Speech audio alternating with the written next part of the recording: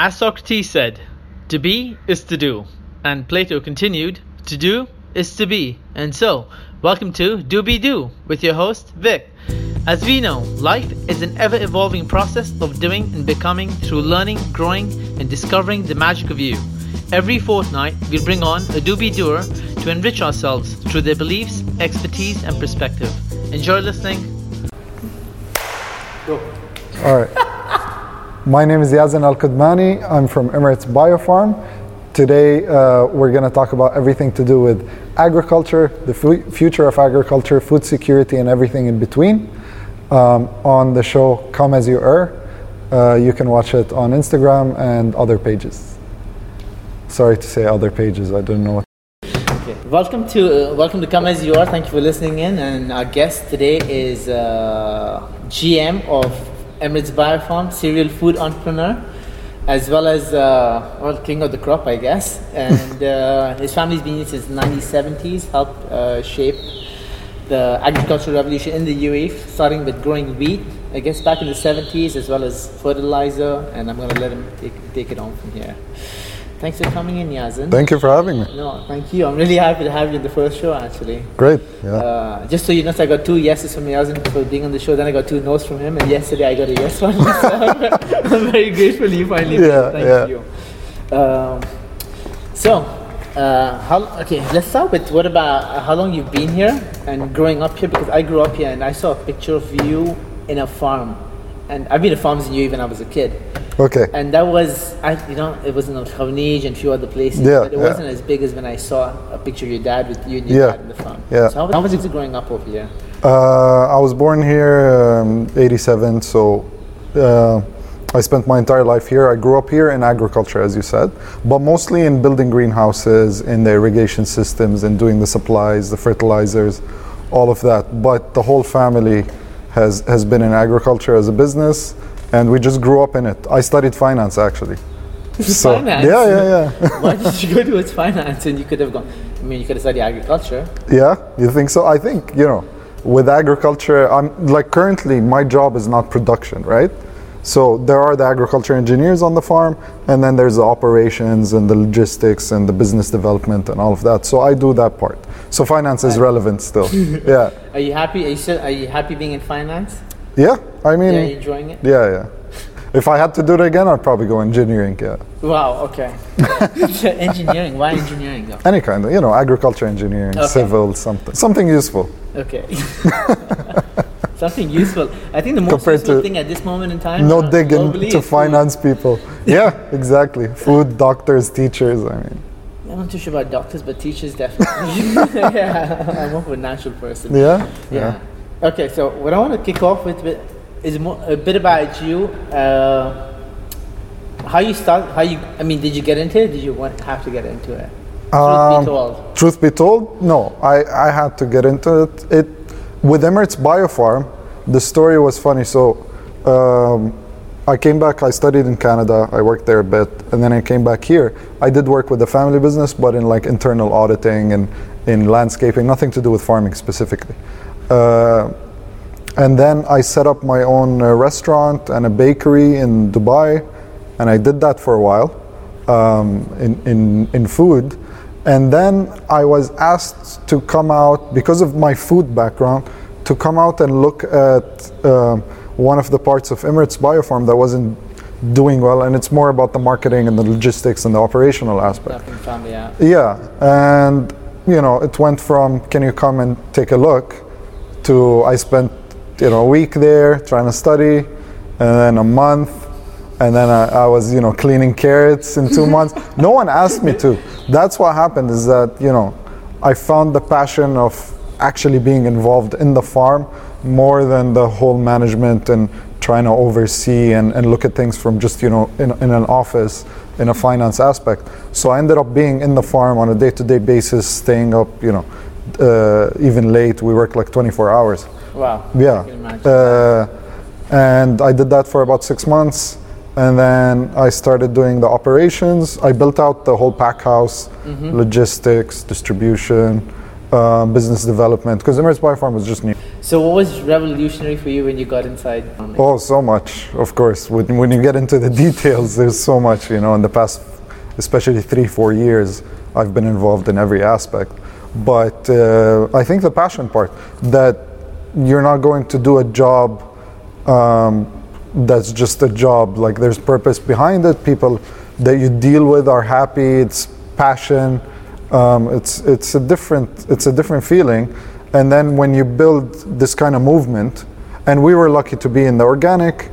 In general, my family has been in environment protection, so Emirates Biofertilizer Factory does organic fertilizers as a solution to, this is history now. The country here was founded in 1971, and the late Sheikh Zayed wanted to build out farming. He believed that farming is the keystone to civilization, and like you said, food is the cornerstone, right? Food security.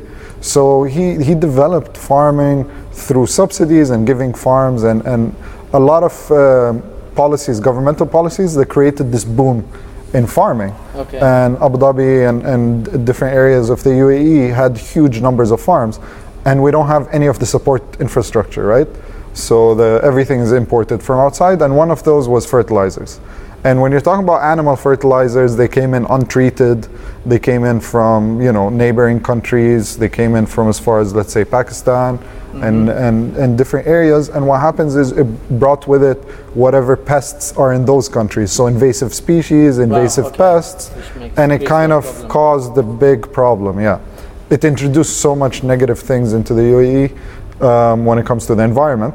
So they established Emirates Biofertilizer Factory, where it's now the country has like poultry and cow, and then all the manure is collected now, created a fertilizer, heat treated, where you kill off the pathogens, and then used in the country. So now there's a whole circular fertilizer business. So that was about environment protection. I didn't know. I think recently when I was reading about Emirates Biofarm, I think you'll do tours that you get onto at the farm. Yeah. I didn't know you'll use chicken poop at the farm. I didn't know chicken poop was used actually even in farming locally. It's actually the best quality animal fertilizer. Is this global? Is it used everywhere? Yeah. Okay, so since the 70s, your family's been here. You started, of course, there was a bit of beat out of what I read you'll created as well. Then you started you create biofertilizers, yes. And now you've got into farming as well. Yes. Now, which is the final step. Which is is it the final step? I'm sure. No. The final step of agriculture is eating. Are you getting into that as well? Now, at the farm, what do you do at the farm? From what I've read, you actually have people coming to the farm as well. Yeah, tourism. You started tourism at the farm. Agri-tourism, yes. Since when how did that commence and when did that commence? The idea with the agri-tourism is not new. It's something that happens abroad, let's say with like picking strawberries or like harvest season in Canada and different places that we were influenced with. But this is Dubai after all. Yeah. So we have baristas in the farm, right? You have the coffee. You have, you got to do it in a different way. But at the same time, we couldn't take out the essence. Like if you make it too nice, this fancy restaurant and everything, it'll take out what people are actually visiting for. They're visiting because they want their children to touch soil, to see insects, to have different smells and this experience. They don't want this clean because that's what they're getting everywhere else. So we try to keep it as authentic as possible. To go back to the question, how did it start? We started B2C, like a website, to try and sell direct to consumers. Okay. EmiratesBiofarm.com. And to build that up, we started the Instagram page. And it was just, the first photos, you can see my hand, like it's just me doing on my phone, the Instagram, right? And, excuse me. So all the comments, so many of the comments were, where is this? Can I come see? Like, can I come visit? Can I come? And organic farming, you have to have all these biocontrols. If you have people walking around and coming in and touching this and that, like we have controls in the way we work. Like the person that works here doesn't go there. This person wears gloves, doesn't move here. Like there's ways to control and try and protect the crops because you're not using chemical pesticides and all these things. So we didn't want people coming in. And so we built a small greenhouse, a very small structure. to welcome guests, to have like small scale events. But the idea was like once a month, Okay. right? Just get somebody in, give them educate If them you a want bit to do, about- if you want to do a school, if you want to do something. And the first time, so I put it up, designed the flyer on Canva and said open farm days. And that was day one. And like 150 people came. on day one. Yeah, and I was Without shocked. marketing? No. Just No, out there. just putting friends, up the contacts, post, people yeah. showing up. Yeah. Because so How did you manage that? I didn't. So maybe some of the people that came that day can, yeah.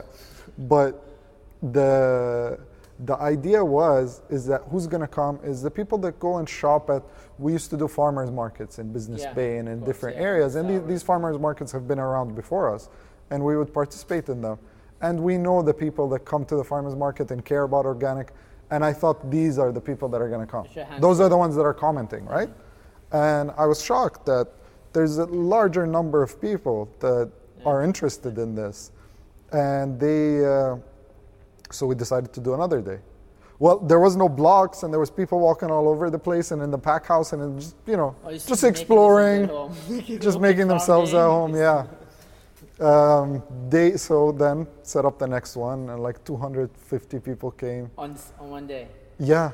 And you you're not manage talking that? about a day where there's dinner and you're just talking about a couple of hours, and it's me, basically, and I'm like, Eugene. I'm the operations manager. It's a Friday. This is my day off. I'm hanging out with you guys. The 250 random people you don't know. That's yeah. good, right? Yeah. It was and it was supposed to be even a free thing, and people come and get educated and all of that, and then they shop. Like that's the benefit. Okay. And then we realized, okay, there's more here. You gotta put some structure to it. You got to put some fences, direct people, and that's where the tractor came Start in. policing a bit. That's Yeah, where the I saw tractor those came in. tractors. Those are So- pretty cool. That's so Yeah, cool. the idea with the tractor is that the field is, half a kilometer away, Yeah. and I'm walking these people. Half a kilometer isn't that far, but in general, buy it sun, takes I guess. time, and yeah. So the tractor also is a cool ride for kids and for people to feel like they are part of the. novelty as well, like- Yeah, they are part of the farm. So we had one tractor. I was a tour guide. You get on, I welcome you. We do a 1 hour tour. We get down. So then we decided, okay, this area is fenced off for visitors. They hang out here. When the tour comes, they get loaded on. They do one specific route. So you're going to one area in the farm, and that's it. Okay. There's no cross contact. And we designated this is for visitors. The rest is hands off. They don't go. They can't enter that. But you can see it. I mean, Emirates Bio Farm is very open. That's exactly the same thing. Yeah, you can see a the part of it. fields and Okay. yeah. It's not any cleaner or tidier or anything. It's exactly just a bit of the farm. It's a different patch basically. Where people That's can it. interact with the Yeah. produce. And we got down, and then we start harvesting with kids, and if we're planting, like the guys are planting, I'd welcome the guests, come and help us, and they would plant. Or if we're harvesting potatoes or something, go ahead, enjoy yourselves, and people loved it. I love it, dude. Yeah, just being in a farm. I think that's when we realized that there's something missing, that it's a human need, that we need to be in nature. Absolutely. It's and not manicured like lawns and perfect grass and perfect trees. In nature, as in using your own hands, touching ground, touching soil, removing vegetables, smelling, interacting with your kids, with the land. And then the farm it's surrounded by desert. It's not a village, a city, or a farming area. So there's no car smells, it's just fresh natural, air. just And you see these feel- towering dunes all around. So, Wow. and it's kind of sloped. So you see the entire farm from one vantage point. And it grew really popular.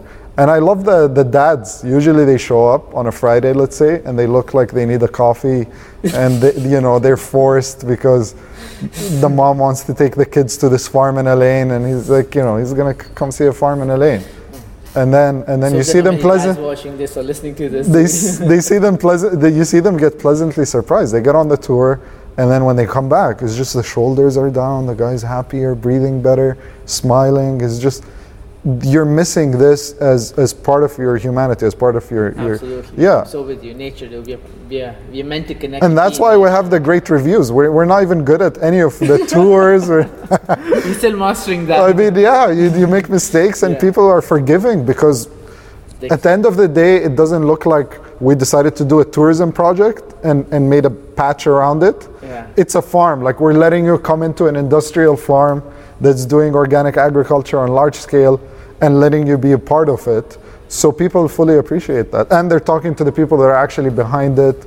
So they appreciated that very much. I think the authenticity goes a long way. No matter what you're trying to do, if you're authentic to yourself and the people who you're interacting with, and did value regardless, you mess up, you do whatever, you get everything wrong, Yeah. they still appreciate you being really who you are. The people that came really appreciated what we're doing, and they kept coming back, and they told people about us, and that's how it grew. And today we receive 1,000 guests a weekend. We're open 7 days a week. We have a restaurant on site, farm shop, corporate team events, tree planting, school Wow, trips. you've gone a long way. Oh yeah, it's a full Okay. team now. It's not just So me. you're I don't do mastered in tours that means. anymore. Okay. Yeah, that's the good news. I do them sometimes. Do you? Yeah, just for fun. What day? Tell me, so the guests can come and be there. I mean, yeah. Is this still going on right now? No, we, regardless of COVID or not, we would be closed because it's off season. It's June. Okay. Yeah. It's a bit too hot. It's a bit too hot for the You don't guests. have a shaded walk through. It's We have the no. Going We didn't do through, that, you but know. we have greenhouses and the water. restaurant, and you can sit inside, and it's beautiful in the morning and the evening. But also at the end of the day, we are food distributors, and the safety of the food, and if you're having guests coming in and interacting I can imagine. with our staff, so Hygiene in general, you're trying to we don't want to push it and have all these guests over. So we'll be open to guests again in November. In November. Okay. Well, that's COVID. I guess that's over with. And being outdoors, I think, is great anyways. Right? I think people are gonna want to. Like, I have a 4-year-old myself, and I want to take him out. And if I'm gonna take him to an indoor space, like the traditional, let's say, Magic Planets and stuff, I'm sure they're gonna figure out a way to have the guests. But I think people are gonna look for outdoor activities. Absolutely, and it's more hygienic. It's much better being outdoors anyways. Yeah. I mean, it's a fun time anyways. Yeah. People, Better gets better. yeah, and we've got a play area, and every year we add more. There's, petting zoo, and You're petting zoo as well? yeah, but it's not a petting zoo, it's a bunch of goats. Okay. That's what petting zoo is, I think. Yeah, I mean, because He's giving a new name to it. I mean, I'm not having, random, like, it's not like non-farm animals. Like, why do I have a turtle? It makes no sense, right? But I mean, we want to keep it authentic. It has to look like a farm. Has to be. And And it has to be the organic agriculture. Organic agriculture is the space given to any animals has to be a certain size. They have to have access to outside and inside, and because of all of that, we try to keep it authentic and real. okay, no camels on the farm, right? Our neighbor has the camels. Has a camel. So people Just come stop for a and ride? take photos with Okay, them. they do? our landscaping, the camels, because we Okay. have this full fence of trees, Okay. and they come make sure it doesn't get rid. go past. Yeah. Okay, that's good. So you got background covered as well. A real UAE authentic experience. Yes, yeah. Sometimes people are like, yeah, we got stuck in like a camel traffic. Like, there's camels walking in front of you. You gotta I wait think your it's an amazing turn. experience for people who just come to the UAE who have never experienced camels. I think that's epic. Yeah, we used to, so we You should stopped. probably rent them out. We stopped doing this. So the farm has this full desert and beautiful dunes around. So the tour used to end on top of a sand dune. Oh, really? Yeah, and then it's like up to you. You want to come back with For me sunset? back sunset? We used to do that. Yeah, and it was very popular with sunset. You mastered this. This is But it's like, you want to come back to our starting point, you can come back. You can walk back. Now you know the rules and everything around the farm and the way. Or just wait for me here. Next tour is in an hour. I'll pick you up. And I just leave people there. with date bubbles, a bottle of date bubbles. There's water and dates and tea. Wow. And they hang out and they love it because the kids, it's open desert. You don't have to watch them, and they absolutely love climbing up and down. And then you're looking at the farm, so this overview.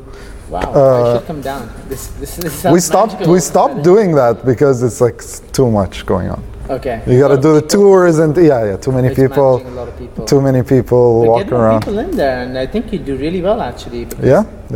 I don't think there's an experience like this that exists. Every year we've expanded. Okay. Every year. So the first year, like I said, there was one structure, one tractor. Now it's 6 tractors, tour guides, and then you have a nursery now where you can buy your fertilizers, plants, everything you need to, because you get excited. So you take people are it like, over. That's okay, what- people are like, okay, I'm ready. I'm convinced. I want to go farm, right? next? What's next? So on the way out, we have the full set for Nursery, you. people to buy You just stuff. buy a tomato plant. We already helped you in the initial stage so that you're ready to go. And you should partner up with these. I think there's balcony farming, Emirates balcony farming, UAE balcony farming, and a few other sources I knew. Yeah. Laura really well. I don't know if you remember her. She's very big into urban farming. There's quite a few groups now, and I think with the current situation, it had just exploded, where people are way more interested about producing their own food at home. Absolutely. Yeah. I think getting the mindset in the kids, I think, is really important as well. You know what you're eating, where it comes from, educational wise as well. Yeah. Okay, tell me produce-wise, what Yes. sort of produce do you have at the farm?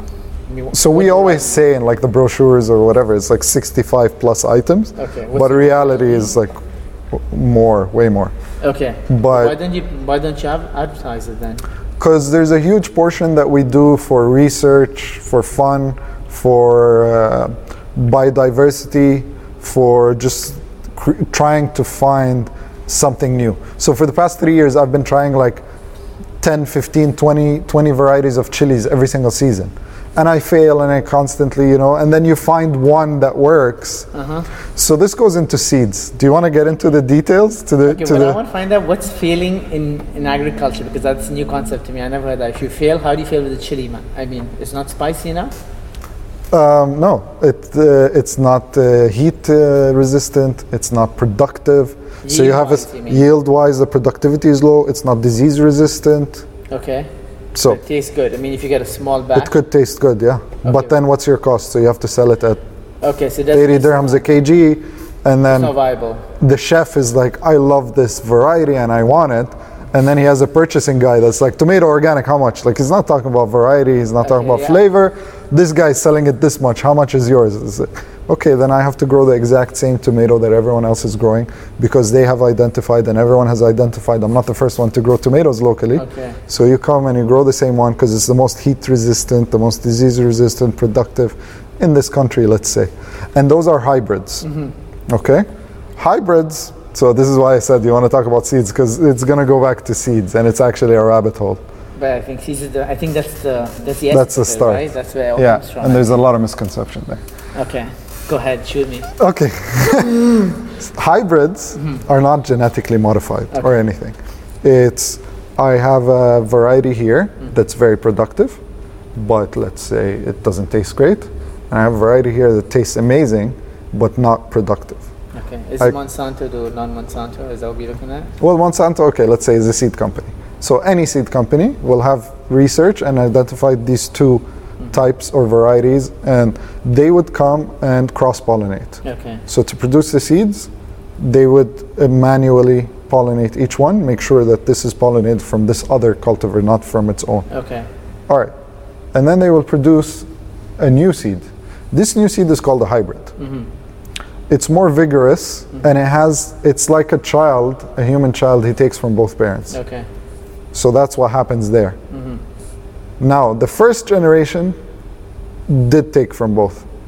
If you interbreed the kids, you have problems down the line.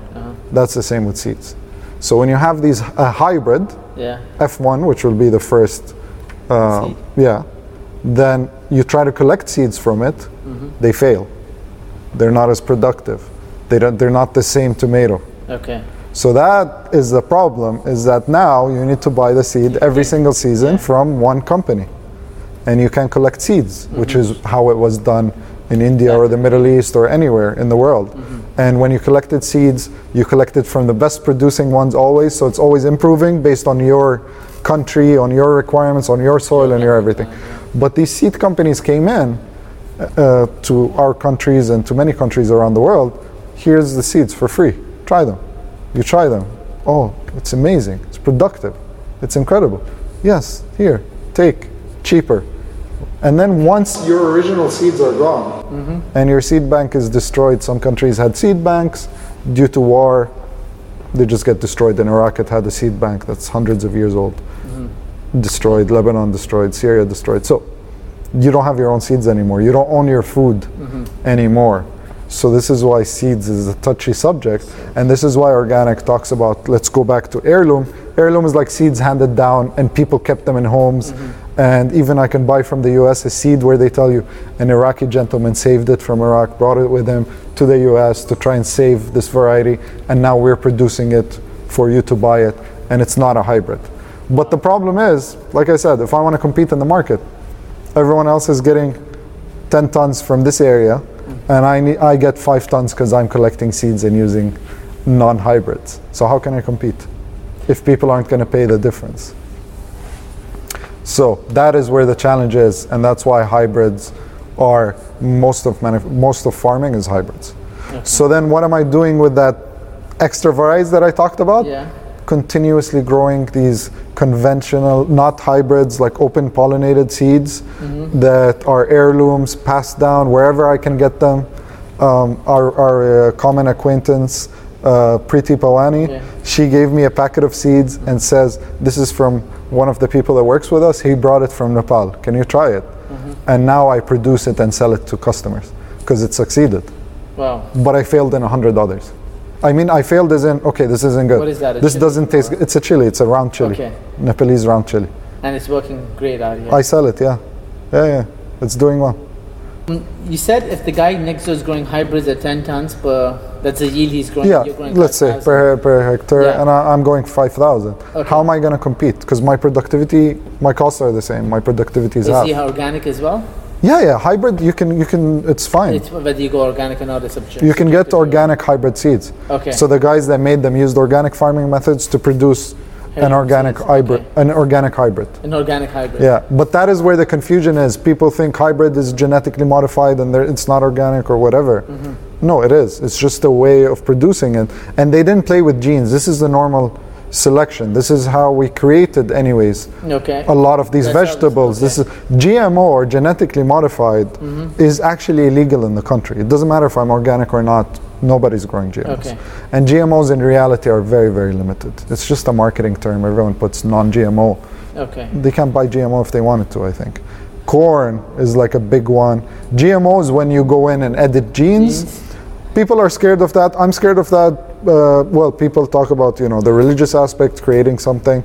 People talk about, you don't know what are the effects, the health effects, because it's nothing natural anymore. You can, people are talking about, like, you use fish genes into tomatoes. Yeah, I've seen documentary on that as well. Yeah, so my point of view is that if somebody comes up with this extremely productive how can you compete anymore? So it's scary because you can patent them.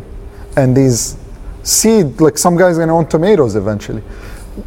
When was the last time you tried a different tasting banana? Not yet, but I'm sure in 10 years you probably have different colors and tastes as well. No, but it's Cavendish. In 10 years it's gonna be Cavendish. Cavendish? It is one variety. It's one banana. So imagine that happens with tomatoes, but a company owns it. They will own countries. They will own you. They will own us. They own food. You will just be an employee that grows it. I guess that's So that is why there's this huge movement into let's save seeds, let's avoid GMOs, let's not allow it for the betterment. It's not about economics, even if it's more productive and it's going to help. Because from their point of view, these companies, how are they pushing it? They're saying there's food hunger, populations are growing, we need to increase productivity, we need to do this and that and that. But this is a government's job. Governments can give grants, keep it open, and not private companies owning our food. That is why every year we grow. I have asparagus, artichokes. Wow. Carolina Reaper has failed like 2-3 years. I've been trying. Really? But Trinidad Scorpion, which is the second spiciest chili in the world, is like 1.4 million Scovilles. 1.4 million. In Carolina Reaper is 1.6, right? I think, yeah. I know. I mean, as soon as you're above 500,000, it's like, it doesn't matter. You're already screaming. These are just competition, people trying to find something. But just to go above it. But when it comes to taste, Okay, so are you growing the? For me, anything above a habanero is way too much. I think even if you have a yeah, we are growing Trinidad Scorpion. Someone made a sauce out of it, and it had a skull on it, and like don't touch. Maybe we should do some giveaways of Trinidad Scorpions, and whoever can eat the largest amount of competition. As well. Yeah. I mean, you sign a liability form. I'm in. I tried it, and oh my god. To get paramedics right next to us. We grow Tabasco chilies now, year after year, so it's one of the successful ones, Really? and I love it. Is it's very productive to make sauces and that's always sold out on the website. I can't make them fast enough. The problem is they're this big, and the guys don't want to harvest them. Everyone's like wearing goggles, and because it's burning. Really? Yeah. If you're in an area with chilies and you're harvesting, like it's going to be chilies in the air. It's like pepper spray. Are you gonna be crying, literally? If you're there long enough, yeah. Yeah? You'll feel it. Yeah, your nose, taste everything. it? Yeah, you smell like you just ate some chilies. Like you can Wow. smell that. So if I'm having a chocolate bar and walking around this chili field, it's like having a chili chocolate with chili in it. I guess, yeah. Wow. So like with the Tabasco, like the pricing, it's just you spend an hour and you just harvested this much, right? Yeah. And then you go harvest the pumpkin. It's like 3 kgs done.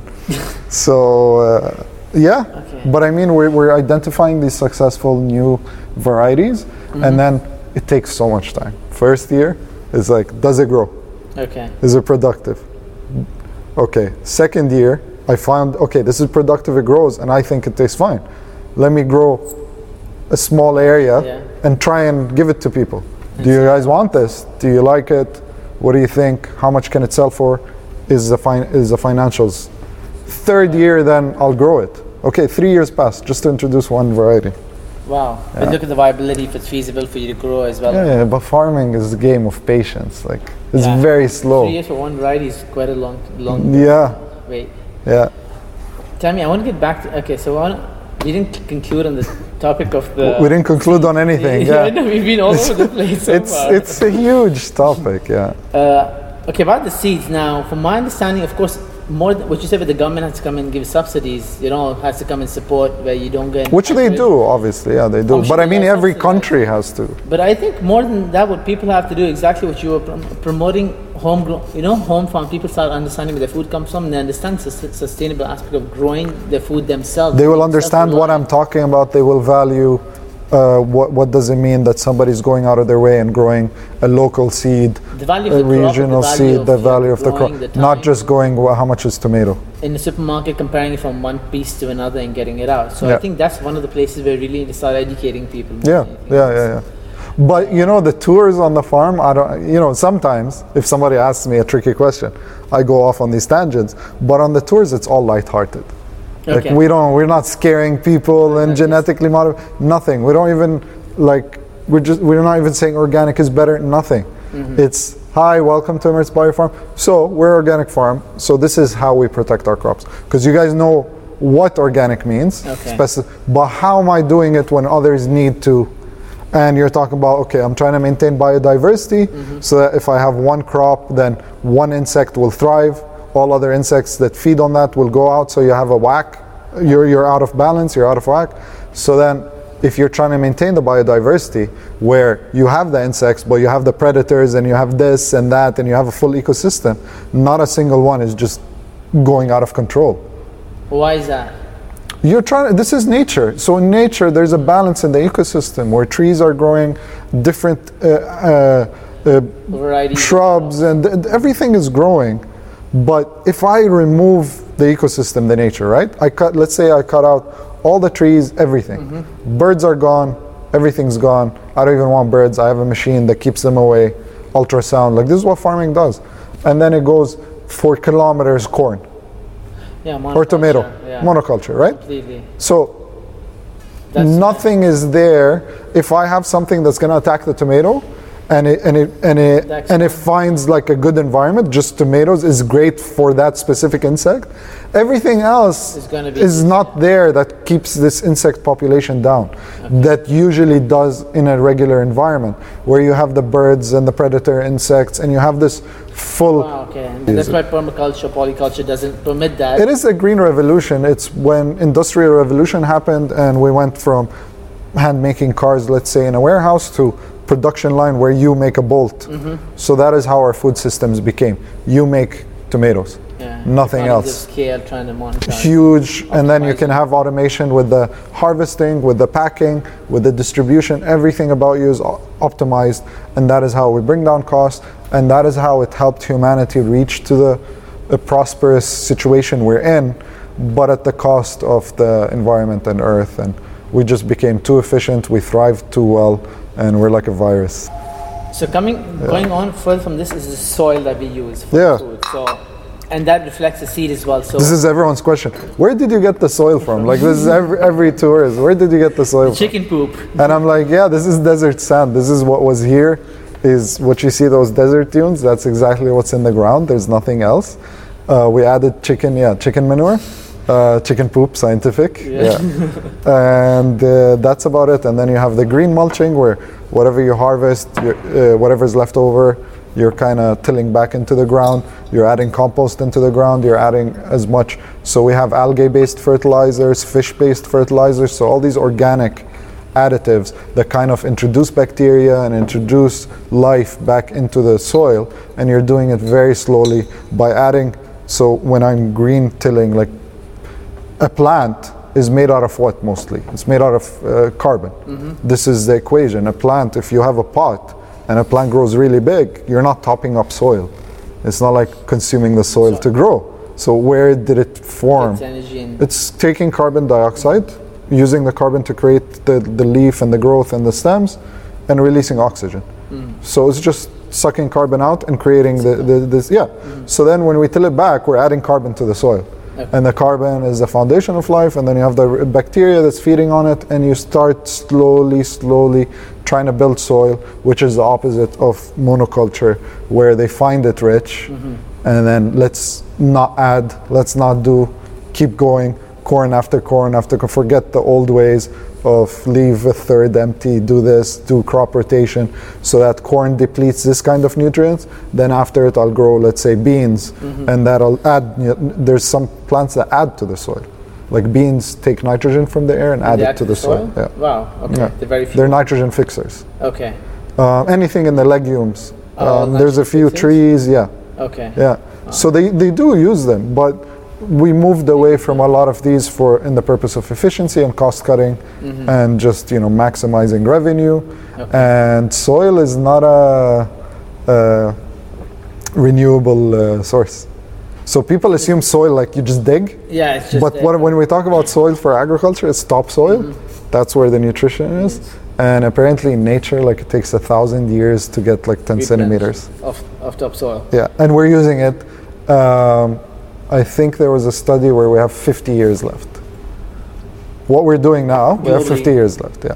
And that's including all the... You have arid, what's left is just arid land, depleted soils. Can you use... And when it becomes depleted, what happens is it becomes like there's a runaway point where you deplete it to a point where it destroys it completely. It stops retaining water. The properties break down where it becomes really faster, where it goes into a bad situation. Yeah. And that affects everything else. And that's a great dust bowl, if you've heard about, in the US, that happened in the early 1900s. The what? The Great Dust Bowl. No. So it's just a lot of arid wind land. Came and arid land and sand was just a very bad situation. The water table and everything below it. Everything, yeah.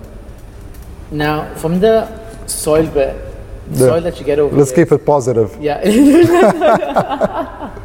Well, we can try, but I guess there's so many outlets, as you said, what's happening to the government, what's happening to the seeds and everything, but at least people like you're trying to control. It's a rabbit hole in everywhere, and people want the headline, the easy to digest information. And I try to, because I think this format is great, where you can talk for an hour and kind of visit these, but you need a few episodes, I think. I think there are going to be more than a few episodes, but I think I would love more to speak to you about the future of farming as well, but I think you have another point of view as well, like I suppose a lot of global tech companies do. Yeah.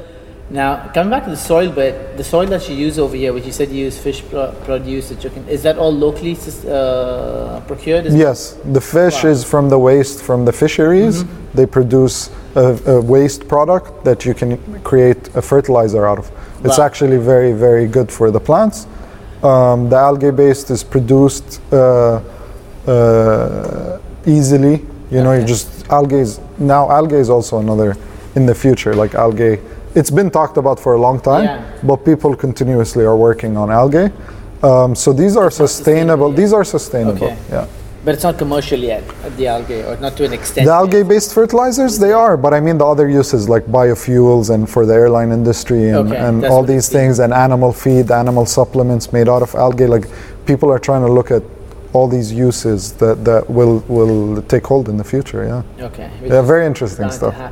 Yeah. I want to touch actually get into later on where how people who are interested in farming, they're getting into the industry as well as creating their own small mini farms at home and their backyards. The home gardens. Yeah. What advice you have for them? But before that, I want to understand from you about what the market's like with local produce as well as the produce that's imported in the country, because 90%, as you said, comes in from abroad.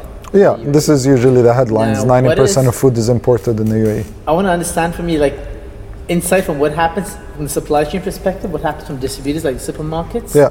and the challenges local farms face literally, because I want to understand. I mean, I'm completely for going local and supporting local. I don't buy much veggies myself. Yeah. But there's a price point as well where you decide, because I love watermelon and fruits, and sometimes you see fruits are much more expensive locally. So just to understand why that happens, and what can people do locally, like local community what can local community do to support local farms? So I think, first of all, we have to just break down that the imports are coming in. Always the assumption is, of course, in a huge percentage of that, the reason is it's not available locally. But there are parts where that is not true. It's available locally, and it's actually even overproduced where it's being thrown away.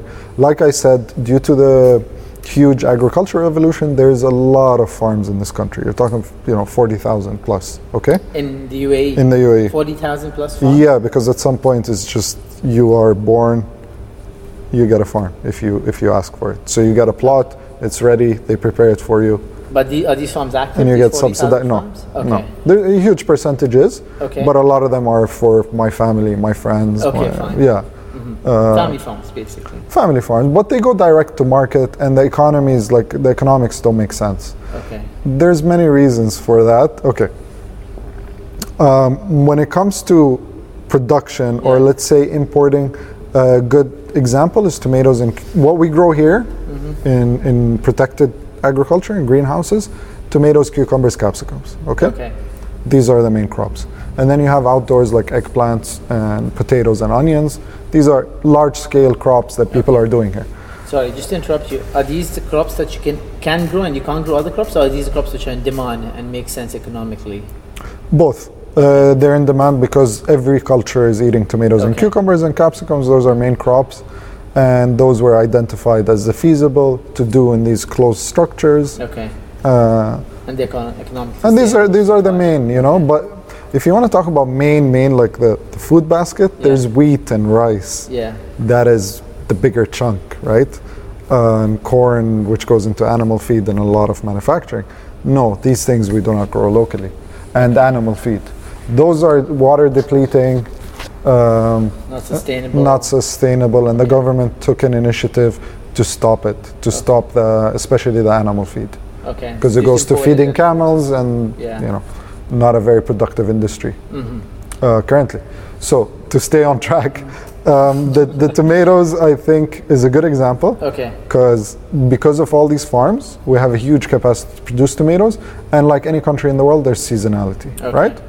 So in season, let's say the December, November, December, Jan, Feb, March, April, the good months. And then it extends to May, June. That's the season for tomatoes. That's the season for tomatoes here. And can grow a bit, like up to June, let's say. All right? So these tomatoes, we produce the amount of waste, I would say, in the country, is half. It's thrown away, half. Half the tomatoes produced in the UAE. But I don't want to get quoted. This is not scientific at all. This is just this is ballpark. This is ballpark. Like if you ask me. So what happened is initially when you give all these people farms and you want them to farm, but there was no demand so the government guaranteed the purchase. So people, whatever they would grow, the government would buy. And then, if it doesn't go to market, then it gets dumped or tried to use in any other way. That was before. But that grew this industry and grew all this investment, and then now they have to sell, and there are like farmer cooperatives which gives them a price and all these things. But the price points are still like based on the subsidies of 10 years and 20 years ago, where so it's low cost then. But you don't have the subsidies anymore. Oh, you don't have the subsidies anymore. A lot of the subsidies aren't there, so the viability has been very bad. So you have overproduction, the selling price doesn't sustain, and you're throwing it away. And the consumer, at the end of the day, doesn't know any of this, because on the supermarket level, you're going to have a UAE section, you're going to have many other countries, Spain, whatever it is, France, Correct, Lebanon, yeah. Jordan, Oman, whatever it is, they're going to stay there. The supermarket and the consumer, because of our lifestyle, because of, you want convenience and you want variety. Correct. So they're going to offer this variety. It doesn't matter how much I grow tomatoes in my season. If you're saying a huge percentage of tomatoes is going to the dump, so what if why won't the supermarkets give it at a lower price, make it more competitive, and let the consumer get it instead of throwing it away? Because the food waste is, it's a global issue now. So like I said, already the farmer isn't getting a good price. Okay, yeah. And the supermarket has no incentive to, if the supermarket doesn't, if you're throwing it away, how does that negatively affect the supermarket? Supermarket can, to them, you're a supplier. Yeah. Your price is this much, I can sell it at this much. This is because local is supposed to be cheap and the subsidies, this is local's ceiling. 8 dirhams a kg, let's say, 6 dirhams a kg, 4 dirhams, whatever it is. Okay. This is how much I can sell it for. But if I import, costs me 10, I can sell it at 40. I can sell it at 50, at 60, because it says... And the demand is there. The demand is there. So you think majority of the people would not buy a kilo of tomatoes for 6 dirhams, they'd rather buy for 10 dirhams or 15 dirhams because it's imported? Not majority of people, but to be honest, okay, also there is a quality difference. There is a quality difference. Yeah, if you lump everybody together. Don't we lose nutrients on the way? If it's been imported and lost, so the nutritional, the carbon footprint is humongous. Absolutely. The nutritional quality is terrible. So isn't a local produce, which is maybe and this is what the movement is about now.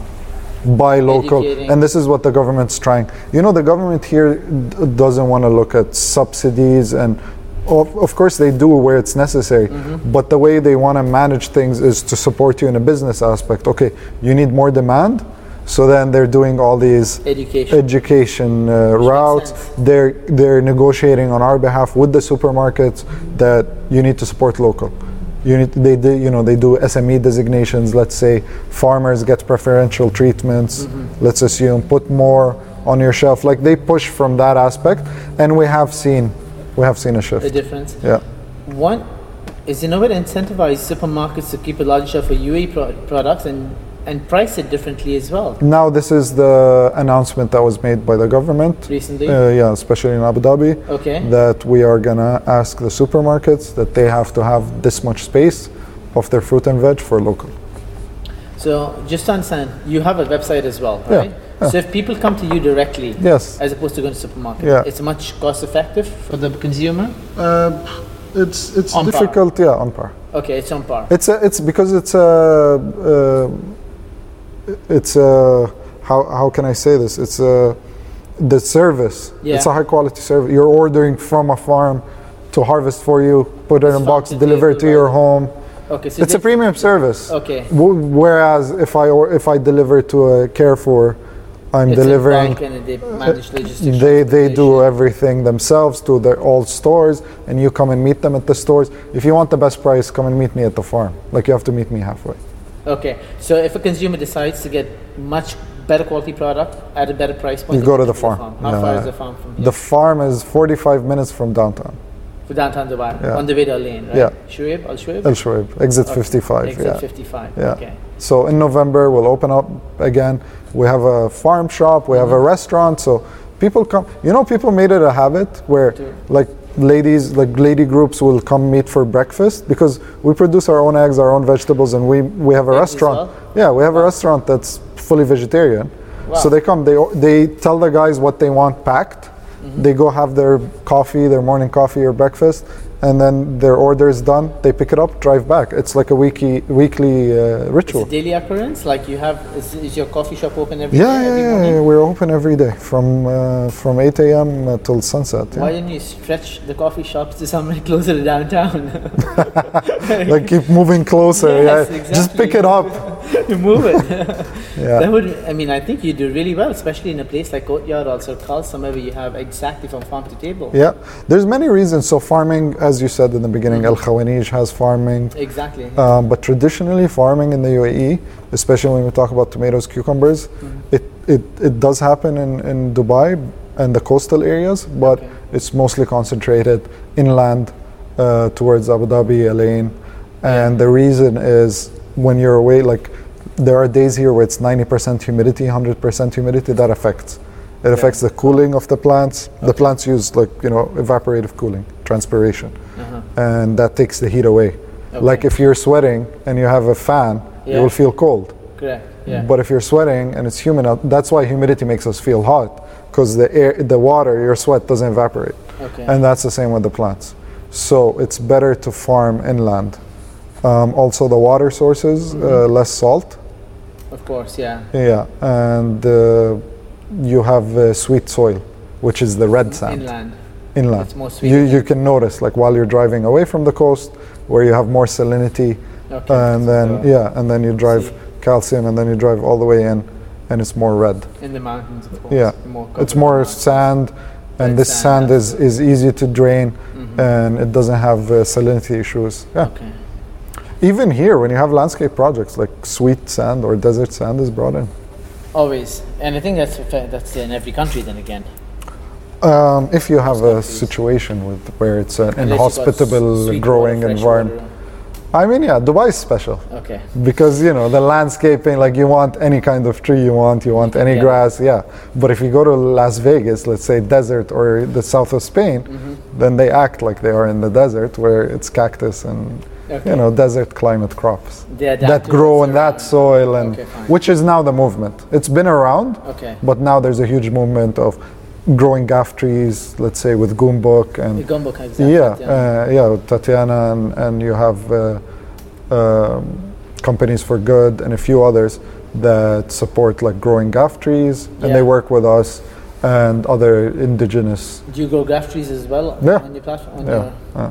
Okay, coming back as we keep going around the place, coming back to the produce, and so what would you want consumers to do right now in terms of, I mean, of course, buy local products, but more than that, what do you just understand? What are the benefits of buying local produce as opposed to buying imported produce?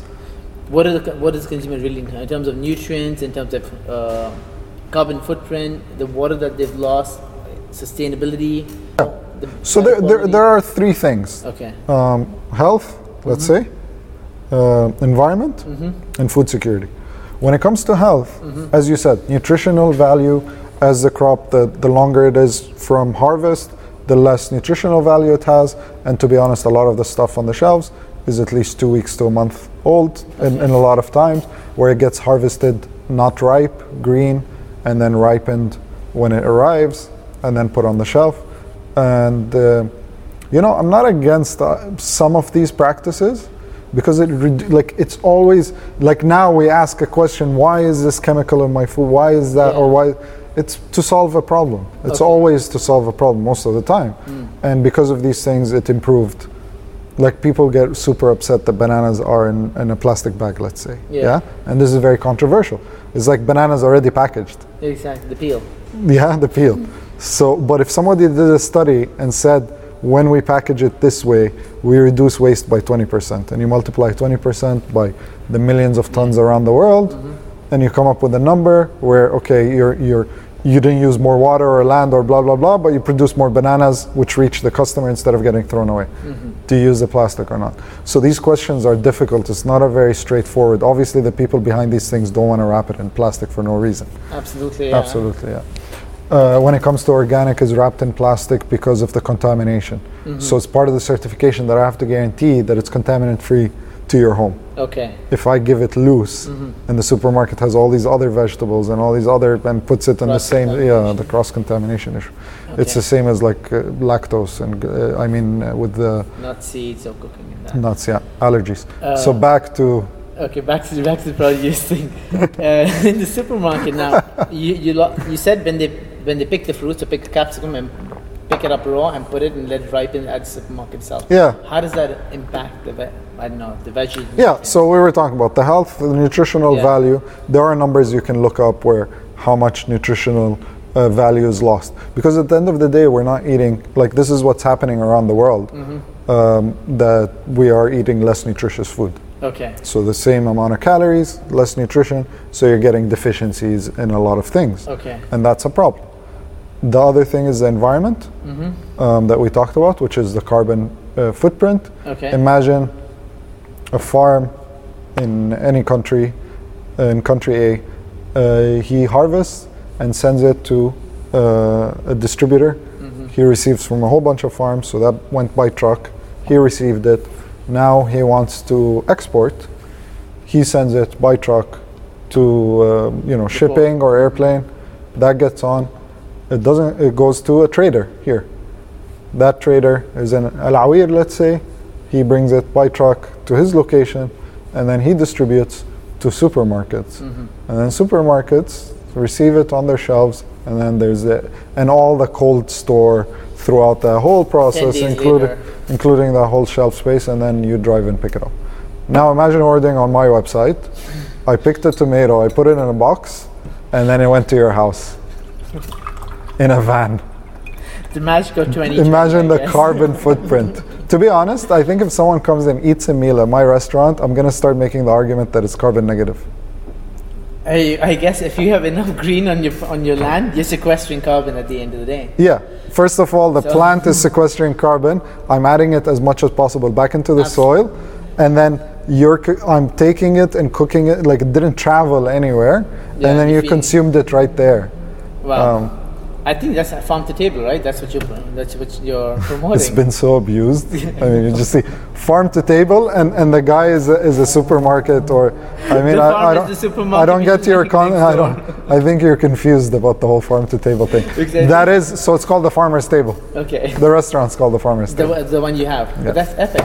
Yeah. Okay. It's the farmer's table. You've got to bring this down. We don't have a real menu. It's like you come and you're like, oh, pumpkin appetizer, pumpkin in the salad, pumpkin main course, this pumpkin dessert. Like, what's going on? Well, I harvested pumpkins. Like this. You can make pumpkin ice cream. Is that right? I saw this. We've done eggplant like tart, like a dessert, and people are like, "What is this? What is?" I'm like, "I have eggplants. Like, deal with it." It's not going to the dump. There's no food. No. As one of my colleagues, Dima, who's in events and marketing and is behind a lot of the things I talked about with the tourism. Yeah, so no vegetable left behind. And that concludes our first episode. Thanks for listening. Hope you enjoyed it. We were supposed to speak for an hour, but we went on for 2 hours as there was so much to cover, so we decided to split the show into 2 episodes.